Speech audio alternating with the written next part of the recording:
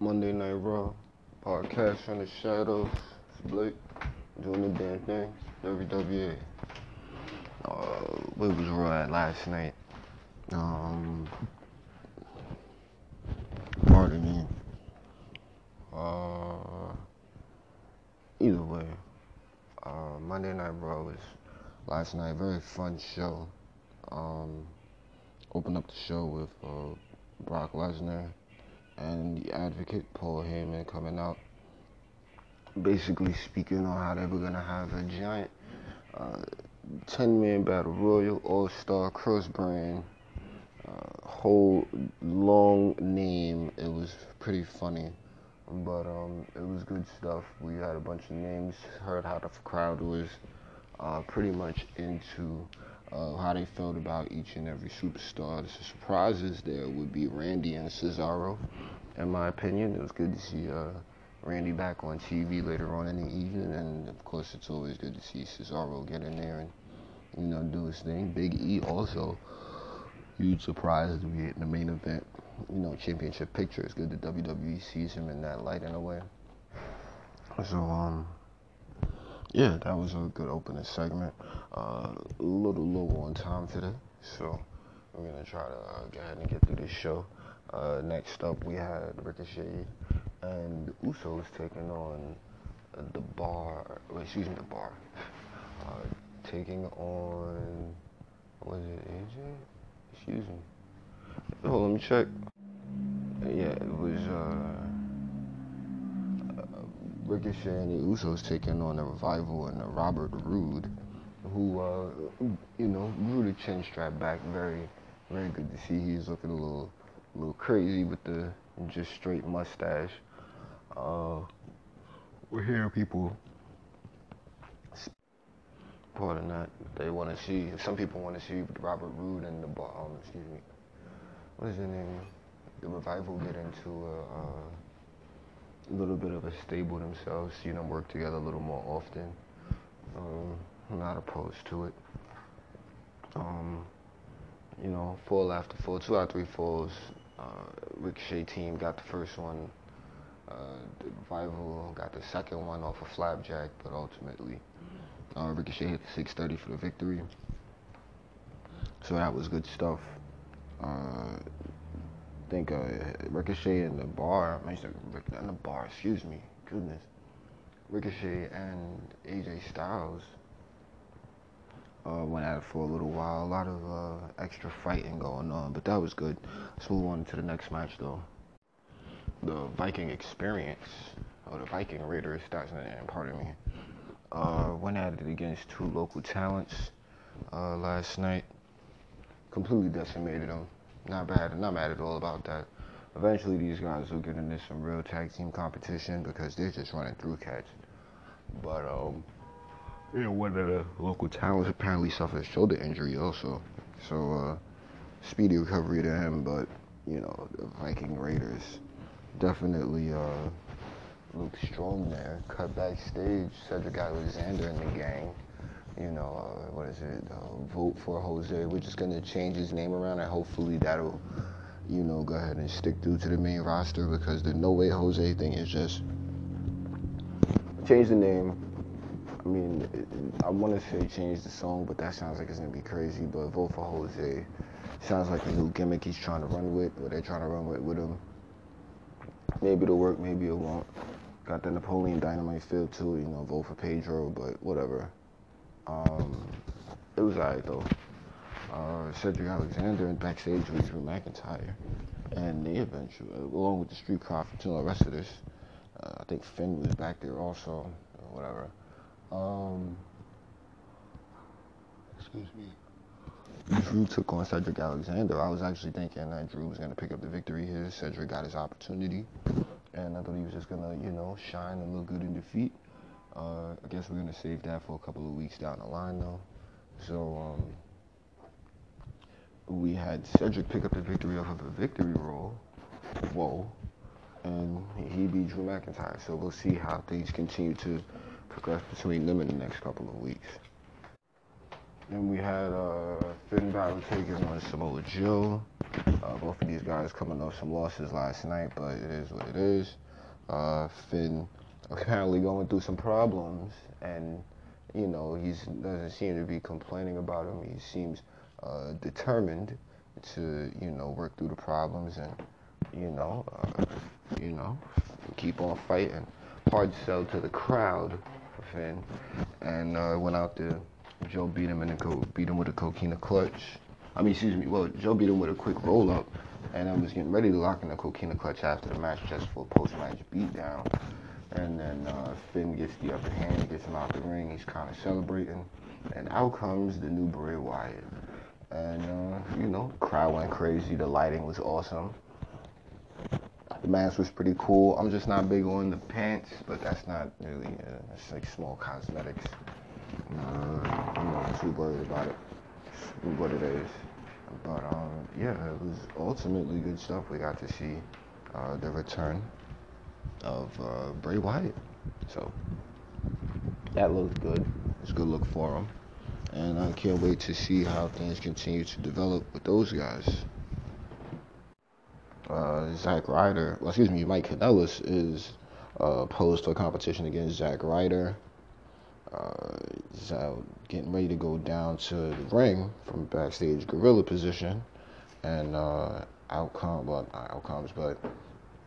Maria Kanellis' wife decides that she wants to go out there and fight instead.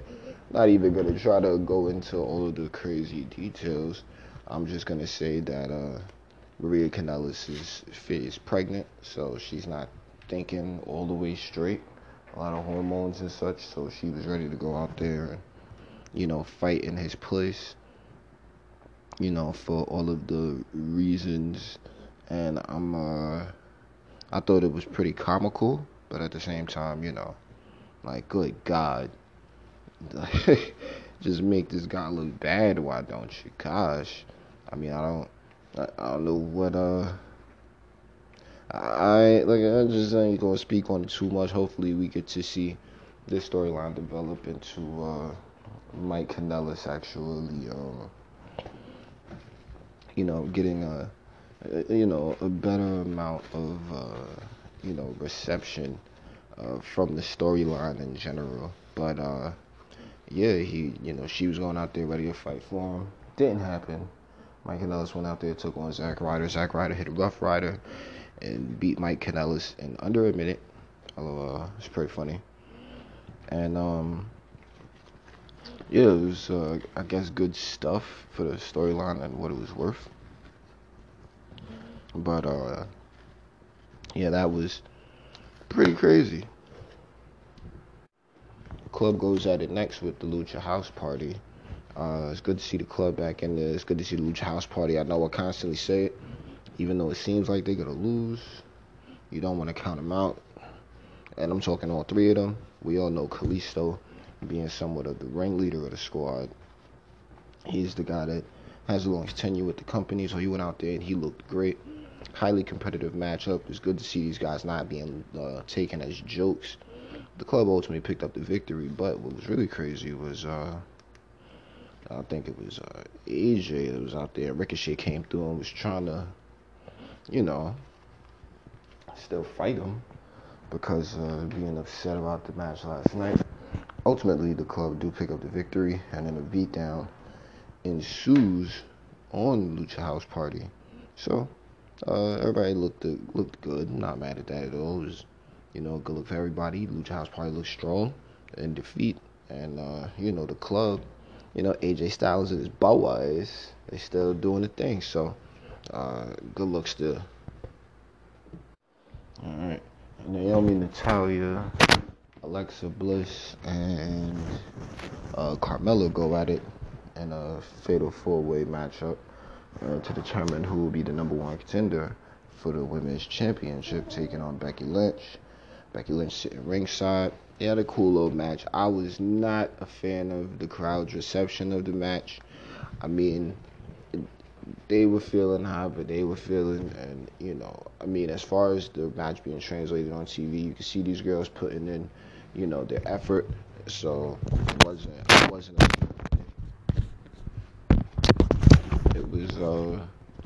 it was alright fight.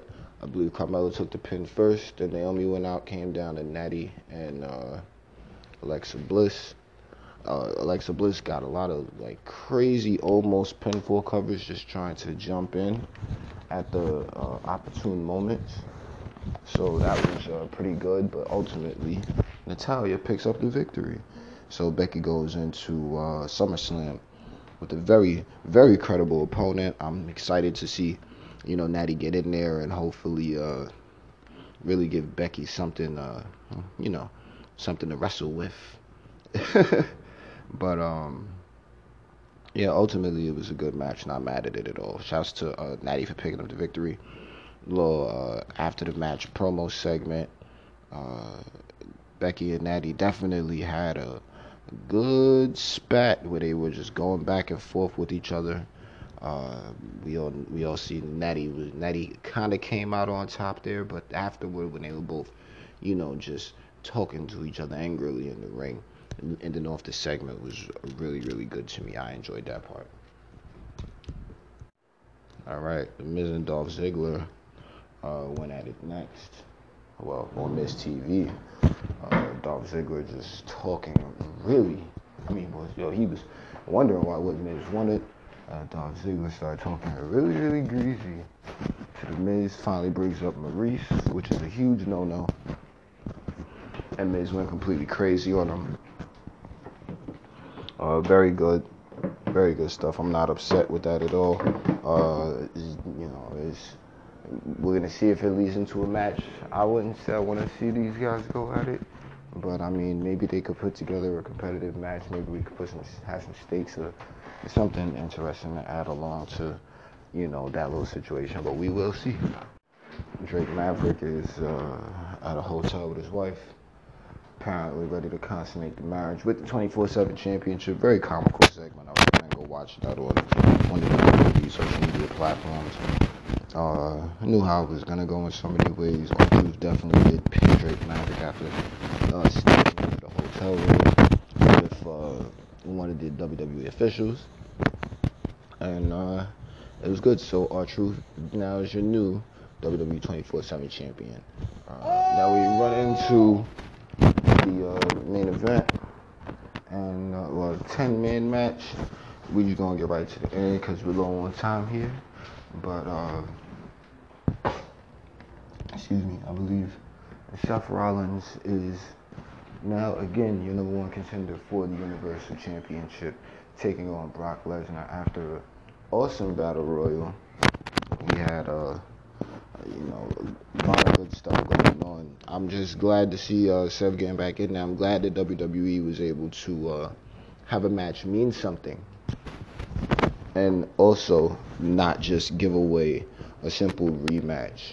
So, pardon the little details in most of the stuff, but I did think it was all in all a good show in 3 hours. I thought it flew, well, not flew by, but I thought it flowed very well, and I enjoyed it. I definitely anticipate SmackDown tonight. So, shouts to everybody who brings you the podcast each and every week. I will holler at you guys tomorrow for SmackDown Live and 205.